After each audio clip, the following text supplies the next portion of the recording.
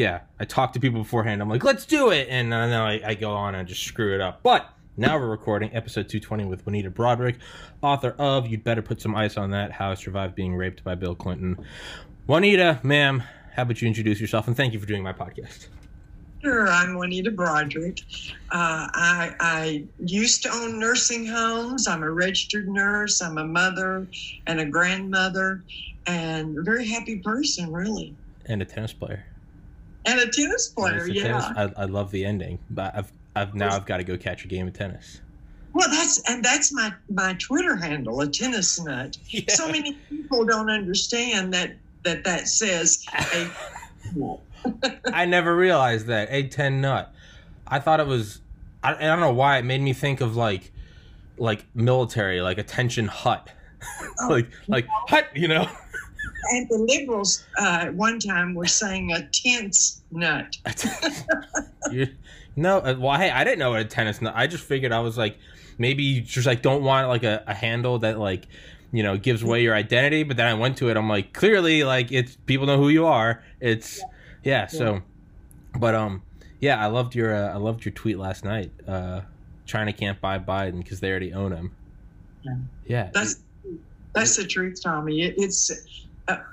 I'm sitting here now and I'm running to my Twitter account every now and then because that's where I get my news. You know, you can't get the right news on television. You can't get it at all.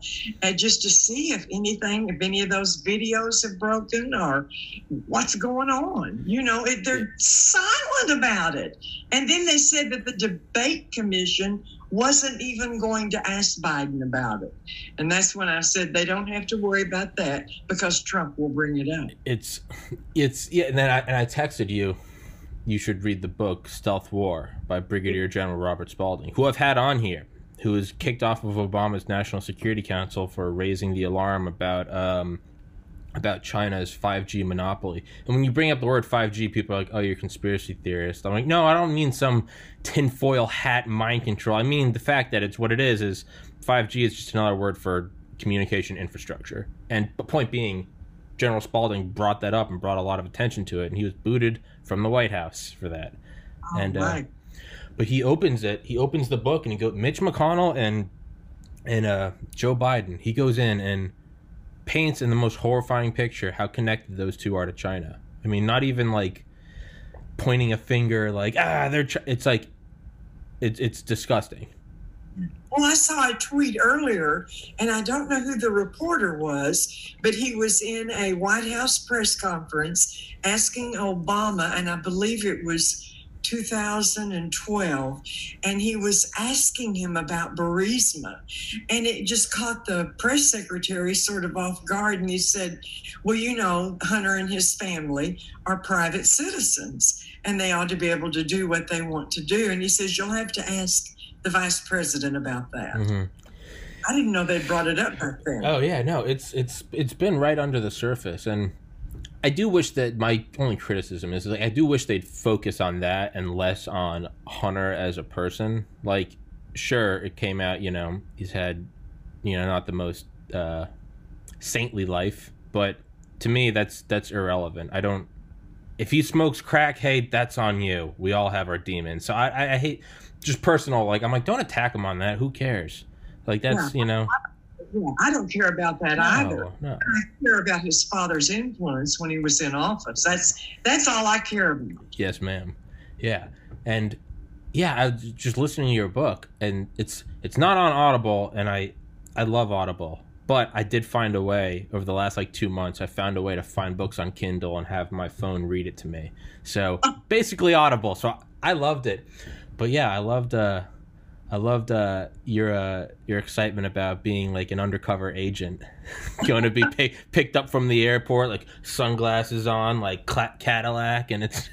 Oh yeah, that was absolutely wild, and I hadn't had much sleep because I think you saw in the book where I had been at Breitbart doing an interview at the old Watergate for the 2 days previous to that. And I was on a plane going home from Washington when Steve Bannon's people called and said, the president would like to have you at the debate tomorrow night. And I said, I'm on my way to Arkansas. You know, and they said, and I said, but I've got a layover in Dallas. Let me talk to you about that. You know, I'll talk about it then. And I thought, why not? Yeah. They were making such a huge deal of the Hollywood Access tapes, which to me, I'll never think that was anything but locker room talk. Yeah. You know, I believed that Donald Trump at the time, and I thought, yeah. And here's this man inviting the women who were violated by Bill Clinton, the husband of Hillary Clinton, his opposition, to the most public forum. You know, people had told us to go away long ago. Yeah, I'm so happy I did that. Yeah, it was awesome listening to that, because I remember seeing it in 2016. I remember seeing like cameras pan and me being like, holy shit. Like, exactly what, you know, that's exactly what I thought when we went into that surprise press conference. You know, like I said in the book, we didn't know we were going in there, but that makes no difference. I would do it all over again. Yeah. You know, I think they did it for the surprise effect, and they didn't want us to leak it to somebody that we were going to be speaking in for President Trump. But oh Lord, when those reporters and all those cameras came in that room and saw us sitting there, it was a moment. It was. There's almost some like poetic like Greek tragedy to it, right? It's like Hillary's running for office, and then it's like 30, 40, 50 years later, it's like all these faces appear, and it really is some like, some Greek tragic, like, you know, the ghost that you thought you buried. Yeah, when we first went into the room, like I said in the book, I thought we were going to have dinner. Saw this long table there. I turned to Kathleen Willie and I said, are we going to have dinner? And she said, I don't know. I have no idea. Yeah, and you're like, the door opens up and you're like, uh-oh, here we go. Here it goes. It's, And that picture that you see of Bill Clinton with his eyes all bugged down, that's when we walked into the debate. That's priceless. It's a meme. It's been a meme for 4 years. Just like you know, when your parents walk in, you thought they were gone. They walk in and you and your friends are drinking and you're 16. Oh, and then that mime of him with Chelsea sitting next to him. And the mime says that Clinton says, who is that ugly woman? And Chelsea says, Dad, that's Mom. Jesus. Yeah, and it's like, oh man.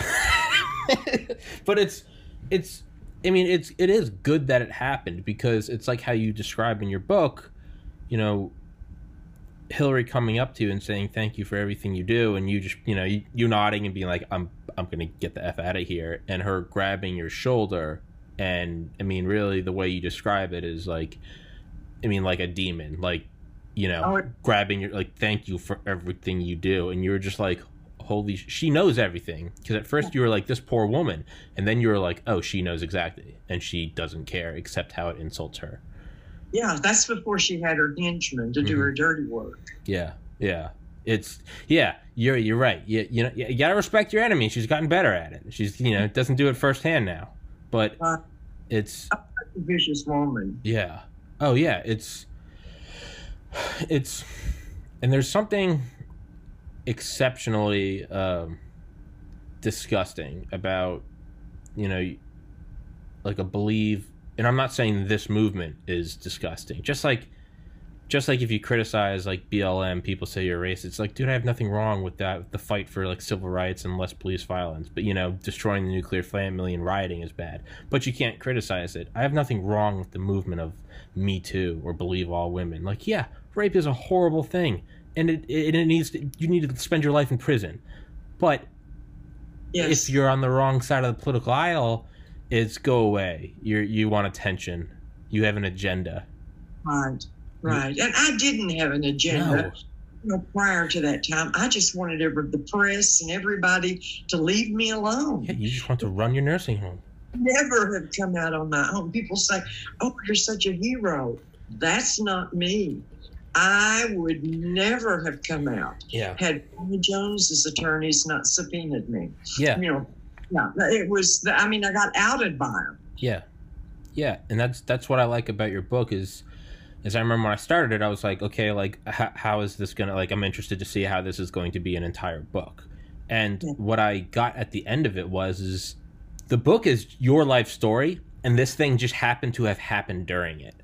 Right. And that's what I love about it is, like, it's just your story as a nurse. It's, through marriages, through raising your child, through that crazy guy that was dropped off in a cab at the nursing home and you're terrified. Which, by the way, I was listening to that last night about you're driving him back home, and I lived in Arkansas for 4 years I was 5. I moved there when in 95 and moved out in 99, so it's not like I remember. But the imagery of you, like, driving for everyone, just buy the book and listen, is for you driving down all those dirt roads with no lights. I was listening to that in the shower last night, and I was like, oh my God, this is a horror movie. I was like screaming. I was like, what are you doing? I was like, get out of there. But then I'm like, wait, I'm emailing this woman, so I know she's alive. So I know it worked out well. Yeah, and I had a little old Corvair. And I don't know how we ever got him into, because he was about 6'8". He was a huge Indian man. And I thought, but I couldn't leave him there or my employees were going to walk out. So we got him into my car, and it was about a 45-minute drive till I finally found him. And, of course, there's no cell phones back then, so I had to stop at a payphone and call their home phone to say, I've missed it somehow.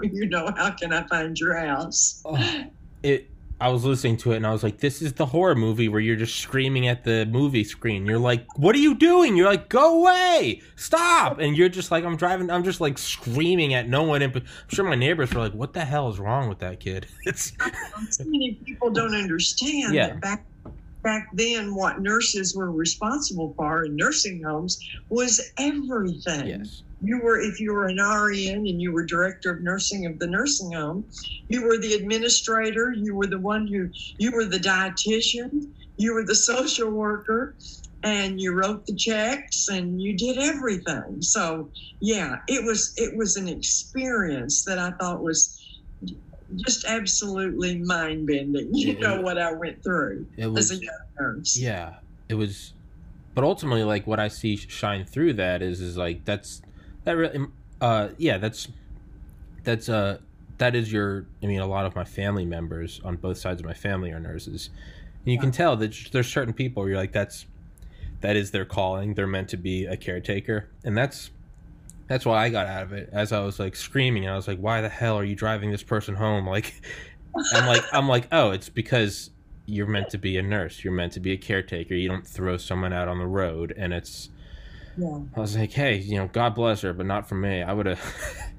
Oh yeah. I couldn't have, but yeah, it's, and just more so to anyone listening wondering why I'm bringing all this up is because it's, to me, again, it just illustrated more that, like, you had a rich life, and that this thing with Bill Clinton, that was just a thing that happened. This isn't you. Like, there's even though it was just a blip on my screen, and it lasted for such a short time. Yes. It affected me so much emotionally. And my work is what pulled me out of that depression. Taking care of those less fortunate was my therapy. Yes. It was, it's what helped heal me. Yes. It didn't make me forget the anger. Yes. No.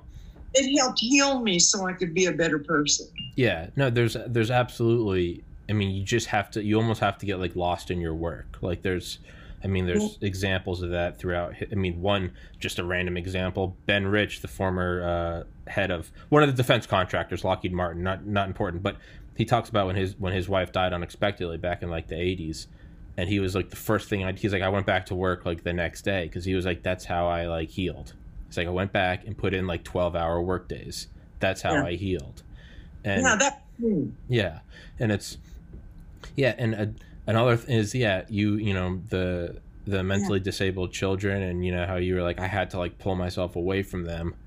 It's again, like, I was just like, okay, like, not in any way, not anywhere near as intense, but just, I had a 17-year-old dog I put down earlier this year, and I'm like, that's what it made me think of. It's just like, you want to like keep them going, but you're like, this is just hurting everyone involved. But again, point being is that you've had a very rich life, and it's not just this thing with Bill Clinton. And on the flip side, though, that was something that just sent ripples over the decades that never fully went away. Right. Yeah. Exactly. It was when that happened to me, even though I was a registered nurse, I'd never known anyone who had been raped. And as a nurse, I'd never taken care of anyone who had been raped. And I was so naive about it. Yeah. Think, well, you're a nurse, you should know. But when it's you that's being raped, it's a completely different story, different thing. You can't believe what happened to you. You can't believe the shock and the horror of what just happened to you. Yeah. I mean, and I realized listening to your book that I had never actually read or listened to a firsthand recollection of being raped. And it's, yeah, I don't know. He was pretty slick. Yeah. You were never, people, I'll see on the internet and they'll say, why did she go to his room? I didn't go to his room. You went to yours.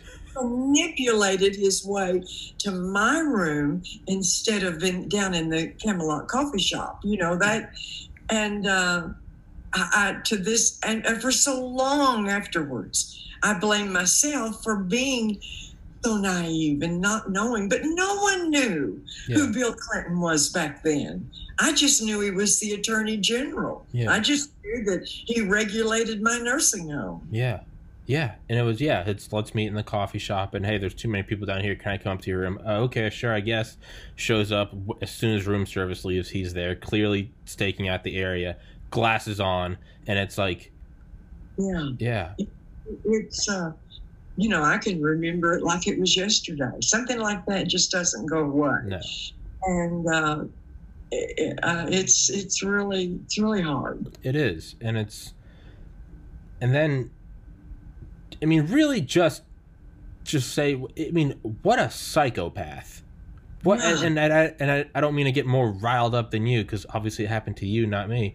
But I'm trying very hard not to swear like a sailor. I'm trying to do that less. What a psychopath that, hey, better put some ice on that and just deuces. No, that wasn't the first thing he said to me. And I've told this before. But the first thing he said to me, I'm sitting up on the side of the bed crying and just in shock, thinking, what in the hell just happened to me? I mean, and my lip was bleeding. It was swollen 2 to 3 times the size, because he would bite it when I would scream or yell for help. And he gets up, straightens himself, goes to the end of the bed, puts on his jacket, and he said, don't worry, Juanita. He said, I'm sterile. I had mumps. Oh, yeah. Oh, yeah. What in the world would you say that to someone for? What? Anyway, that just stood out in my mind. And then I cried that much harder. And he walks to the door and motions to my mouth and says, you better put some ice on that. I mean, what a detached psychopath. Yeah, I forgot that part. By the way, I'm sterile. Oh, okay. Well, gee, here I was crying, but you're sterile. I was crying about the possibility of getting mumps, not being raped, but, oh, geez, thanks, Bill. Yeah. It was bizarre. And I remember I have a friend, her name is Dolly Kyle. She's the one that grew up with Bill Clinton, and she did the book Hillary, the Other Woman, and supposedly had an affair with him ongoing. And I remember her saying that Bill had been sexually abused by his mom when he was just a young boy. And she was a registered nurse, Virginia Clinton was. And that just sort of settled through my mind all these years. She must have told him that. He must have had all the complications from the mumps and told him he would probably never be able to have children. Okay. Yeah. Yeah, it's... And, Hillary even said that. Hillary, when that woman was doing an interview or a book on her. She related to Virginia, Bill Clinton's mother, being very abusive to him as a child. You can look that up on the internet, and it'll go into that detail. It's a shame if it's true. That seems like a perpetuating cycle, and it's not to let him off the hook. No. It's almost, was it Mark Twain that said, I pray for the devil, who in their right mind in 1800 years has prayed for the person that needs it the most. Yeah. Maybe it's, again, in no way, but maybe it's like, damn, what a horrible person, but also what an objectively tragedy is that, a cycle perpetuated. That doesn't remove his responsibility. That doesn't remove his free will to do that. But what a tragic, why did that happen? What happened to his mom? What happened to his mom's mom, Yeah. And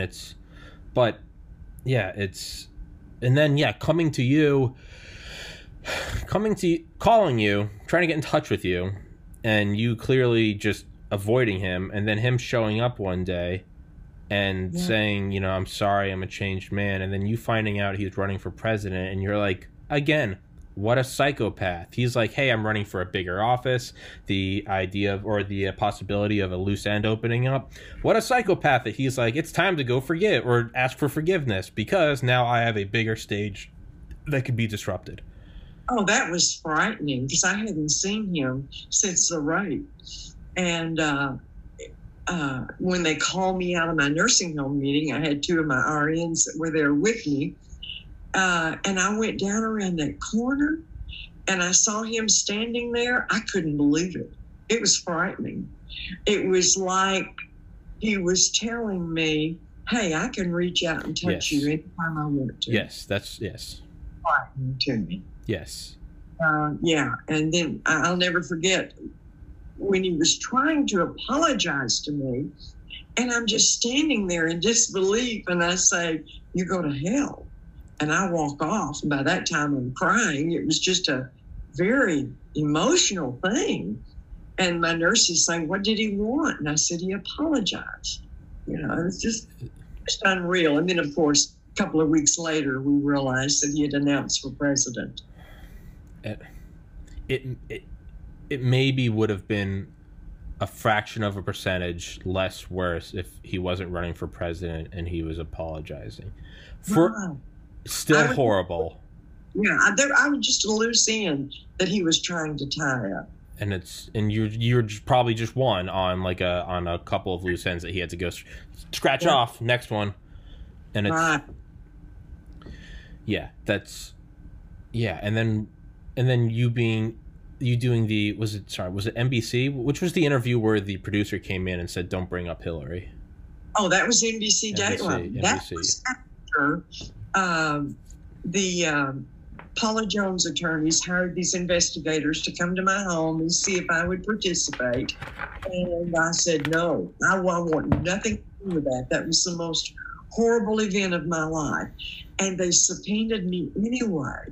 And then after they did that, I went to that deposition and I said, no, nothing happened to me. I wasn't going to help these people drag me into their lawsuit. No, I was angry that they dragged me in there, me pleading with them not. And then find out that they had recorded me when they were on my front porch, those investigators. They had recorded me, and the lawyers send that recording to Ken Starr. Then here I'm subpoenaed by Ken Starr, and that was the first time I told the truth. And the only reason I told the truth, Tommy, was because my son, I had told him when he was about 18, 19. And he's an attorney, and he was at that time. And he came over to my home, and he said, Mom, we have a subpoena from Ken Starr. And he said, you're going to be deposed by him. And I said, I'm not going to tell. I don't want to get into that. I see what they've done to all these other women, and I don't want to be in that. Yeah. And he said, Mom, he said, Paula Jones' case was a civil case. This is a federal case, and it's serious. He said, I must implore you to tell the truth. So that's why I did. Yeah. I went to that deposition, and those people were so kind to me. Yeah. Yeah. And that's what I remember from the book is. That's when I knew that everything was getting out. My name was going to be everywhere. And I had been talking with Lisa Myers for about a year, before I did the interview. So one day she calls me and she writes me a letter and she said, it's going to be out there, and it's going to be out there within the next week. You need to tell your story in your own words before somebody spins it around to meet their political gain. Yeah. I said, yes, I'll do it. And then, of course, we're in the middle of the interview, and Lisa and I had talked about what Hillary had done to me, how she had threatened me 3 weeks after the rape. It was like being raped all over again, being threatened by the wife of the rapist. Anyway, we start to talk about that. And then here comes rushing into my living room. It was filmed at my home. And he says, oh, no, we can't go there. We cannot talk about Hillary. And Lisa Myers and I look at each other and say, what? He said, no, we cannot talk about Hillary. So they scrubbed that out of it, and then we went on from there. And I remember hearing that, and I was like, yeah, it's happening all again. It's just, no, she's free. Don't touch her. She's free. Don't bring her into this. Right. And also, Tommy, the main reason that I did it is because of the impeachment. Mm-hmm. Because I knew that if this would air, during the impeachment, before the vote was taken, it might show people who they were voting for or who they were voting against. But then not one Democrat would read my deposition with Ken Starr. Republicans did, but all Democrats refused to read it. It's disgusting. It's disgusting. It's believe all women. #MeToo. Asterisk. Fine print. So long as you are in lockstep with our political beliefs. If not, you are an attention whore. You're a whore. You have a political agenda. Get out of here. Anyone else, crocodile tears. Come on, I don't believe all women. And it's like, again, hijacking a legitimately good movement. Hijacking a good movement that, police oversight, there should be less murders of unarmed men, hijacking it to burn down small businesses and destroy the nuclear family, which is from BLM's website. It's the same thing. Okay, believe all women. You're like, great, let's do it. We're moving forward in society. We're going forward. Ooh, but you vote the wrong way. Get the F out of here. Yeah. That's right, Tommy. It was, and I was at the Dirksen building outside doing interviews during Dr. Ford, during the Kavanaugh hearings. Mm-hmm. Okay. And I was telling those reporters and those people out there that how in the world could they believe this woman with no credible evidence whatsoever, and Dick Durbin and some of them that were in there that refused to read my deposition against Bill Clinton. And I just wanted an answer why. Why was her story more important than mine? Mine was 99% more credible than hers. Yeah, and it's you kind of gotta love the smooth move of nominating a woman to the Supreme Court now, because I love it. It's wait, yeah. Oh, she is just, and all those hearings were a joke on the Democrats. Yeah. That woman, she could have done that another week. Oh yeah, that was.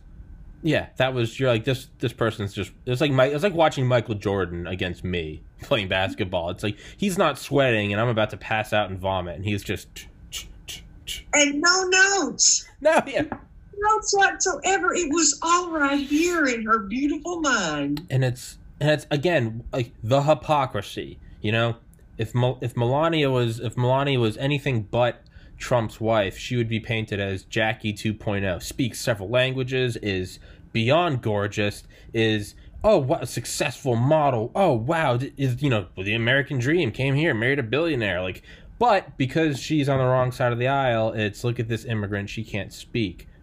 It's the same thing. Amy Coney Barrett, if she was a woman, it'd be like, wow, knows everything, no notes, like, you go, girl, like, adopted black kids, holy shit, she's just checking off the superlatives, but she was nominated by Trump, so therefore she is, but they can't call her a rapist, and they can't call her a racist, which is, it's hilarious watching.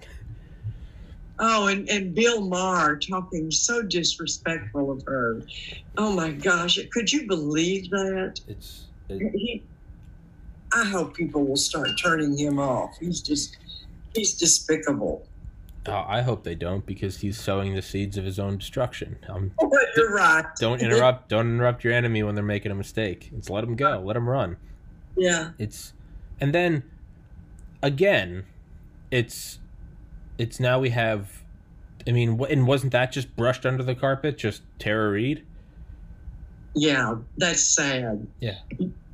Tara. Now I hear Tara's written a book. Oh yeah. Yeah, it's supposed to come out on any day now. And I'm proud of her at least for doing that. I had said, back during the Dateline interview that I would never write a book, but like I said, like I was telling you before we started recording, is that I didn't mean mine to be a book. I was writing my memoirs for my son, had put it on my computer and just put it back, and thought, well, I'll print that off someday and give it to him, because I knew after I'm gone, there may be questions, and this would help answer some of the questions for him. So it just happened. It worked its way into a book. But I feel very bad for Tara. I think she's been through a lot. Yeah, and it's yeah. I mean, and of course, but she just wants attention, right? Don't believe her. Don't believe her. Yeah. Yeah. Yeah. Ignore the hundreds of photos and videos of Joe Biden sniffing and touching young girls. Oh, isn't that disgusting? Holy shit. I can't hardly watch it. It's just so perverted. Those poor little girls, going away from him, not wanting to be touched. It's terrible. Have you ever seen that video? I think it's from like 2016, maybe 2015. And it's Jeff Sessions, former he was the Attorney General, correct? Yeah. He's there with his daughter or granddaughter. I think it was Jeff Sessions. Did hit his hand? Biden comes to say, and you just see Sessions without even looking, just smacks his hand away, and it was just like, See, they know. They know what this man is. Yep. They know that he's a pervert. Yeah. Yeah, you don't do that. You don't just hit the former or current, whoever, whenever this was, current, former vice president. He knew. And it's a weird thing that... She's in the same position I was in. Yes. Except, I don't think Me Too ever came in and helped her, and that's really the gauge for right now. Is Me Too going to help support you? Yeah. Now I know Rose McGowan does, who was in the Me Too, but yeah, it's really. I mean, I got lambasted by the media, and after I did the NBC Dateline, I went back in the woodwork. I wanted nothing else to do with that. After he was found not guilty, in other words. And I just went back to my job. I went back to my silence until Hillary made her tweet. Mm-hmm. Remember that? Back in 2015. And she says, all victims of sexual abuse should be believed and heard. And she said, we're with you, something to that effect. And when I saw that on TV, they had shown her saying that at a women's college. I think it was back in November of 2015. I almost fell out of my chair. And I took the DVR and I ran it back again. And I thought, she really said that. And I thought, my God, I can't be quiet anymore. So she made a huge mistake then. And so I thought, well, I joined Twitter, but I really don't know how to tweet. And I called my 11-year-old grandson. That's what you do when you're old and you want to know something about social media. You call your grandkids. So I called my grandson, Reg, to come over and help me with it. I didn't show him what I was going to tweet, but I thought that I'd just answer on Twitter, you know. And so I worked up this tweet after he left. And the next morning on January the 6th, 2016, I tweeted, I was 35 years old when Bill Clinton, the Arkansas Attorney General, raped me and Hillary tried to silence me. I'm now 73 and it never goes away. And I looked at it and I thought, that looks okay.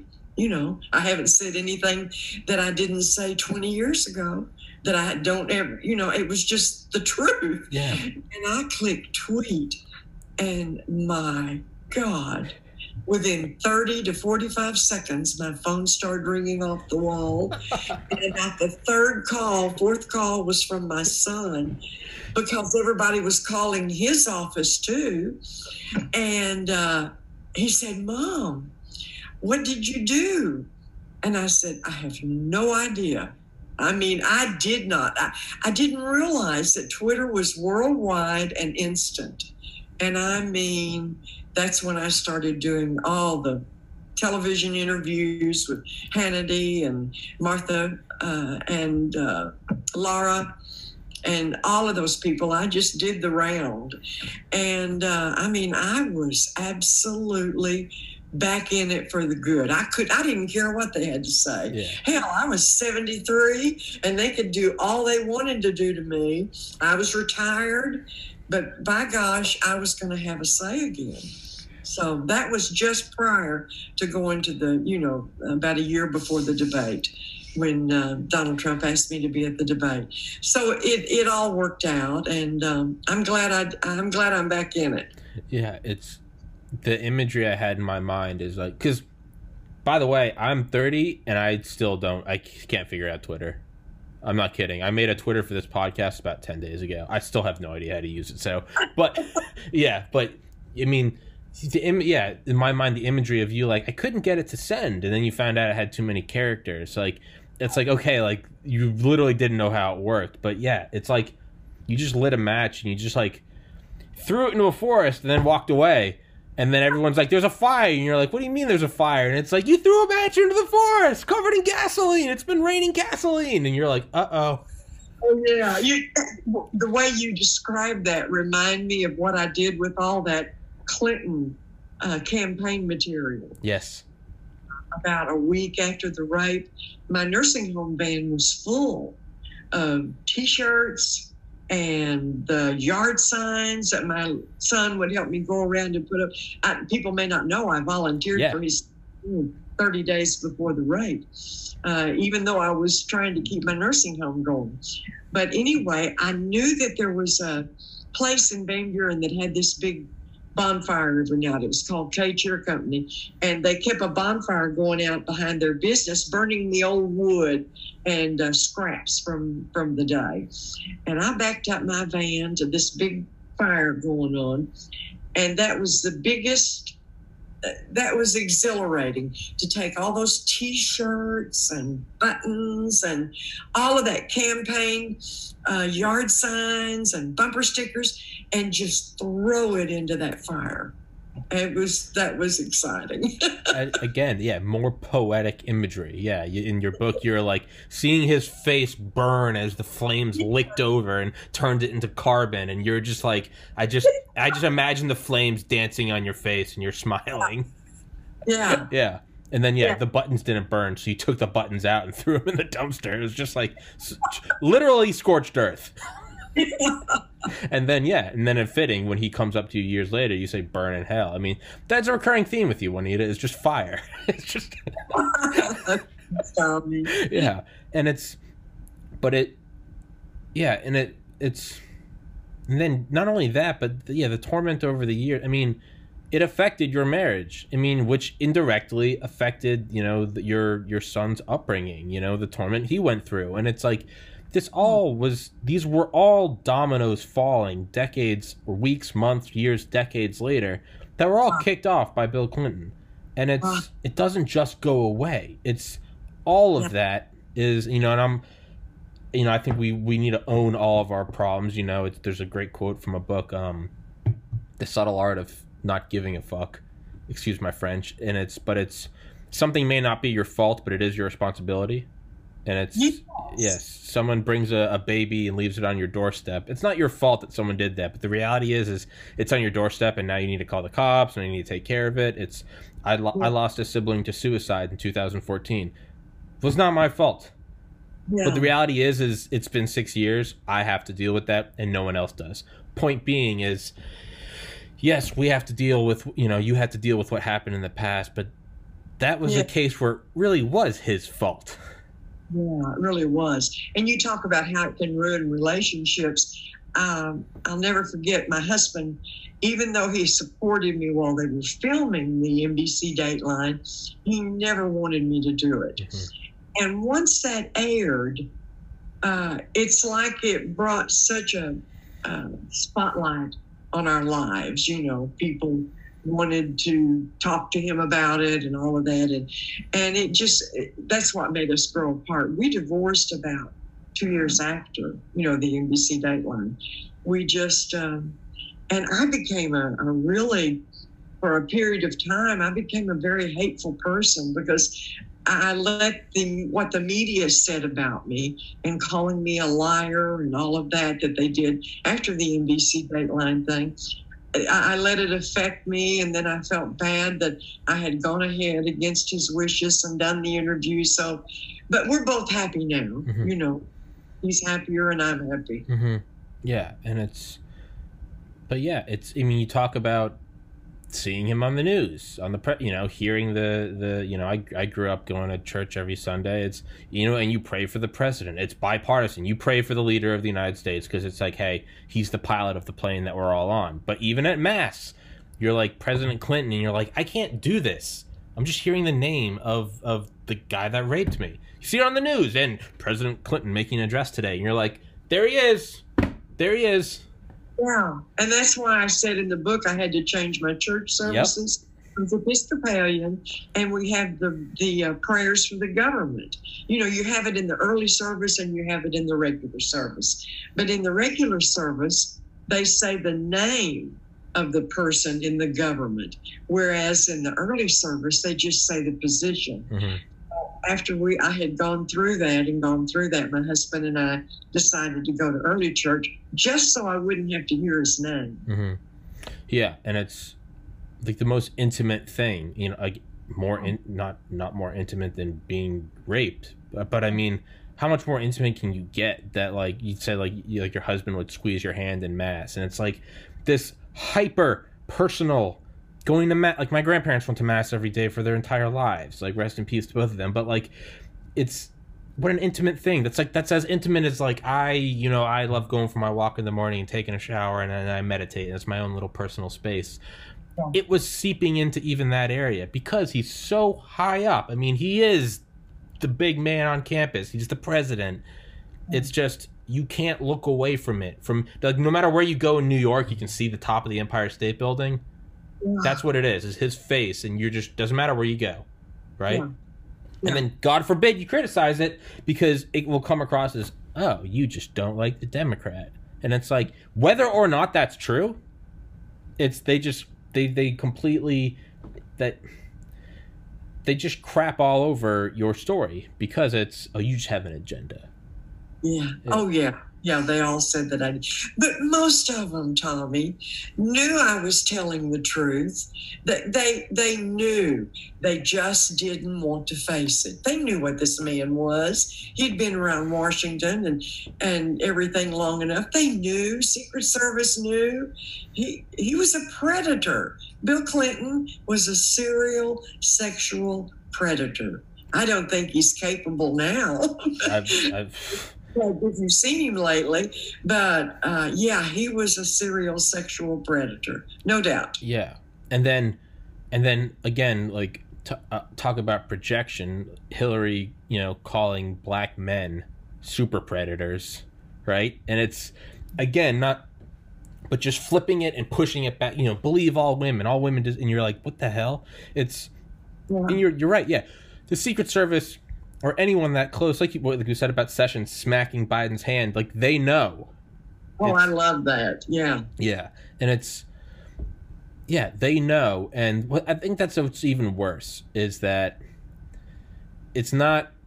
That'd be a special kind of stupid if they just thought you were lying because you held a different political belief. But though stupid, it's not evil, right? It's like, okay, there's someone's biases, whatever, Red Sox, Yankees, they're just pushing your own thing.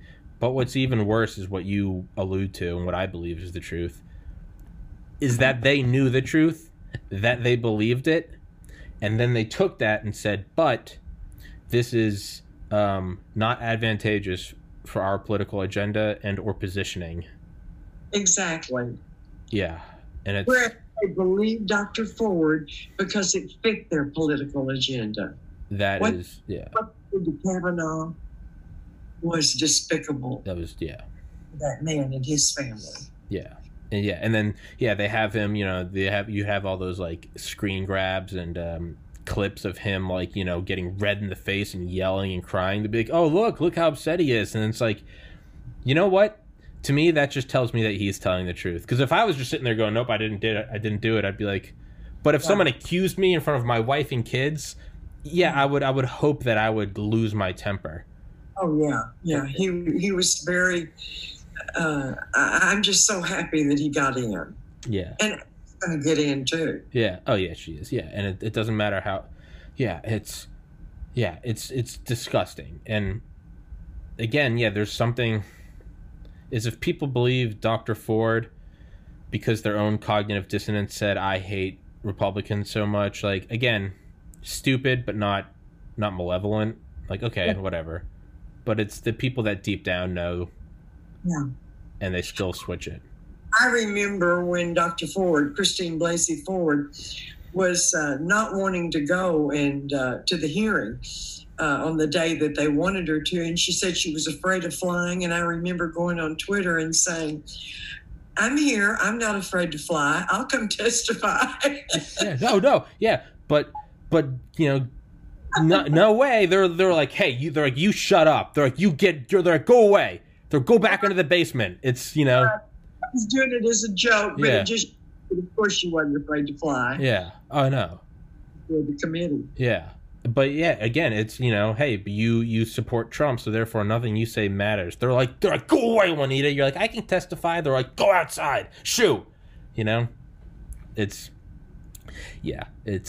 but I also like what you addressed, just again, like, hey, I like Trump. I don't like Biden, but I also don't think that, like I said earlier, I don't think who Hunter Biden is as a person is a valid criticism. That's as someone doing hardcore drugs. Look, they're in a bad place if they're doing that, and that's not a criticism. That's someone that needs help. And that doesn't reflect someone's ability to lead, right? If Tom Brady or Michael Jordan came out as like a total asshole, hey, I don't care. They're still the best at what they do, right? So I don't care what Hunter does. That's, may he find peace. But I like that you addressed Trump's Billy Bush grab him by the pussy tape. You said you were disgusted, and your son was, Mom, how can you still support this guy? Yeah. And you said, hey, I don't agree with what he said, but ultimately you were like, it's just speech, disgusting as it is. Like, I like Trump, but hey, that's gross. That's some misogynistic shit. It's still speech. It's just speech. It's the speech. That's what I said when I tweeted that time. I said, actions speak louder than words. Yes. It's the tweet I had done before the debate. And I said, Trump said some bad words, and he was disrespectful to women. But I said, Bill Clinton raped me, and Hillary threatened me. I don't think there's any comparison. No. And but you'll be damned if you bring that up. Yeah. Right? They're like, shut up. And you're like, why? And it's just, what he said is disgusting. I mean, any billionaire says that, you look at him, you're like, what an asshole. I don't care if they're Republican or Democrat. But, hey, I'm 30. I've said some stupid shit. I've been too drunk in college and said some shit that I'm sure is not respectful, you know, that nowadays would probably, you know, that would probably have a mob come after me. But I've never done anything, right? Yeah. And it's... Right. Yeah. And you said the magic word a minute ago. You said the billionaire. He was a billionaire that went into office as a billionaire. Now, Biden wasn't. Yeah. Biden got to be a millionaire while he was in office. And that's what's so dishonest. Little Harry. I mean, who was it? Harry S. Truman? If you get rich out of... Only crooks get rich in politics. Yeah. There's no other way around it. There's no other way around it. Yeah, it's. I don't know. We've been going for 52 minutes. Do you care if we go for like another 8 minutes and go to a clean hour? Sure. Yeah, that's. I always ask people if I can. I don't. It's probably my own OCD, but I realize listeners who maybe don't see the timer are like, why the hell is he always asking for like specific times? I'm like, can we go for 11 and a half more minutes? And it's like, all right, like, yeah, it's. Fine. Yeah. Listen, I did a great interview with Slow Burn. Okay. Slates, the liberal slate. Now that was about a year and a half or two ago, and it was with Leon Neyfakh. Have you seen his HBO specials on Watergate? No, ma'am. Okay, well they're just absolutely tremendous. Well, the second year he did Bill Clinton's impeachment, and I was episode number 8. I could not, and I thought, well, I'm going to do it anyway. I don't care if they're liberal. That was the most concise, accurate reporting of my life and what happened than anything that's ever been done, on me and my involvement and how he went through the impeachment and how, step by step, how I was involved, in the impeachment. Anyway, my son, the attorney, called him after it was over with, and they had broadcast it. And he said, that was the most remarkable thing that you did for my mom. Thanks. That's awesome. Yeah, and give credit where credit's due. So obviously I can't speak on this because it's never happened to me, but what would be your advice for women who have gone through something similar, or to people that or not even just women, how about men that deep down believe your story or anyone's story, but their own cognitive dissonance because they don't agree with you politically is making them tell you to shut up? It's what is your advice or direction or anything? I think if they would just, even though I don't like Google, if they'll just go and Google, my life and how this evolved and how I never wanted to come forward. But the people that I told, the lady that found me 30 to 45 minutes after it happened, I mean, that has never waned from that. And the other 4 people that I told within that first week, if they like Bill Clinton, they're going to have a hard time accepting it. And I understand that, but there's nothing that I can do about that. But it's a true story. It really happened. A man that was attorney general and became governor of my state and became president raped me. And he also assaulted many other women. And it's just a fact. Yeah.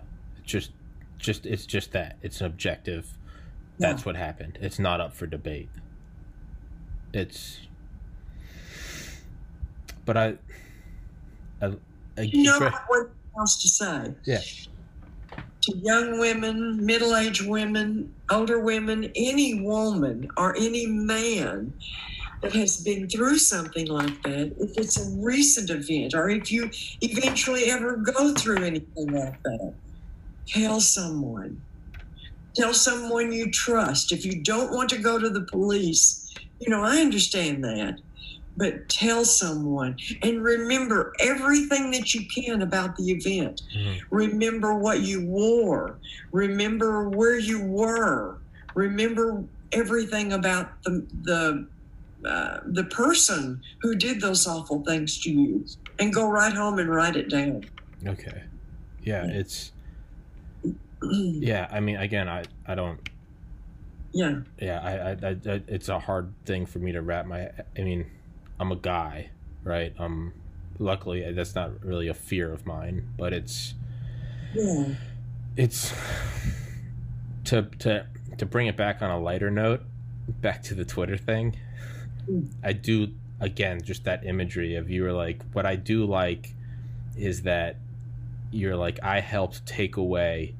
You're writing in your book, you're like, why do I feel this way? I feel like maybe did I help to get Trump elected? And then you pause and you go, that's exactly what I feel. And you go, and I like that I helped rob Hillary of the culmination of her life's work. Yeah. I love that. I felt like that night, and I thank Steve Bannon for that, regardless of what anybody thinks of Steve Bannon. Sure. That was a brilliant idea, Sure. to bring forward. I think it was a huge turning point. Yeah. The election, and I'm not trying to be egotistical about that. I just think it's a fact. I think it turned the tide. It absolutely did. Yeah, that's not. I don't think it's egotistical, but even if it was, that's irrelevant. Is again that it did turn the tide. It's. I mean, no one. Again, that's. I think you said in your book, you're like Trump running the most unconventional, unorthodox campaign in U.S. history. I mean, who the hell brings the rape victims of the spouse of your opponent to the debate? I mean, it is from Twitter to eating a Big Mac with a knife and a fork. He doesn't do anything normal, but it works for him. Yeah, and that's funny. And then afterwards, after we went to the debate, going to what they call the spin room. Mm-hmm. Oh my goodness, the reporters screaming at me, and why did you do that? The whole night was unforgettable. Yeah. And again, yeah. Why did you do that? And you're like, why did he rape me? Like, can we put the focus on that? Why are you doing this? And you're like, what the hell? Like, it's... Yeah, I'm the victim here, remember? Yeah, I know, right? It's ridiculous. And yeah. I don't know. How do you think it's going to play out? No, so for the record, for future listeners, today is October 19th, 2020, 4:59 p.m. Eastern Time, before the election. I think he's going to win. You do? I think he's going to win. Maybe, possibly. I hope he does. Oh, I do too. But I really think when you see all of the enthusiasm about this man out there, yes, ma'am. I think it's going to be a bigger victory than it was in 2016. You heard it here first. Juanita Broaddrick calling the landslide. I like your enthusiasm, and really, I also, I guess on a less serious note, I love in your book when you're like, as an aging woman who like needs sleep. I'm 30, and I have the same mindset of you. So I was just like, you're like, I don't like doing. I'm like, I go to bed. It's 5 p.m. right now. I mean, this is a late podcast for me. This is like, I'm like, okay, let's not get crazy, guys. Let's, I gotta go eat my vegetables and take my fiber, right? It's so I'm right there with you. So hey, I don't think it's. You said you don't know how to use Twitter, and you're an aging woman, ma'am. I'm 30. I don't know how to use Twitter, and I think I go to bed earlier than you. So. Oh, listen, Twitter's my life right now. I'm doing all I can to help our president. I love it. Again, like I said, I made a Twitter 10 days ago. I've been following you, and I love your tweets. They're hilarious. So, yeah. Well, they're not for the faint of heart. No, ma'am. Well, hey, again, someone that's... Go to my account if you don't curse. Yeah. And sometimes there's only one word that fits the situation. Yeah. Sometimes you just gotta literally and metaphorically say fuck it, right? And I think that's what you need. And so yes. Steve Scully being hacked, wasn't that? I mean, is that so? Now we have a new word for that. Scullied. You've been scullied somehow. There's a new word today. You check it out when we leave. Okay. On YouTube. Okay. Who exposed himself at the end of a Zoom. Jesus. And he said that, you know who Jeffrey Tubin is? And he said he didn't realize he was still on Zoom. He was on a business Zoom meeting for the new, I forget who he works for, the press that he works for, and they just fired him. What a moron.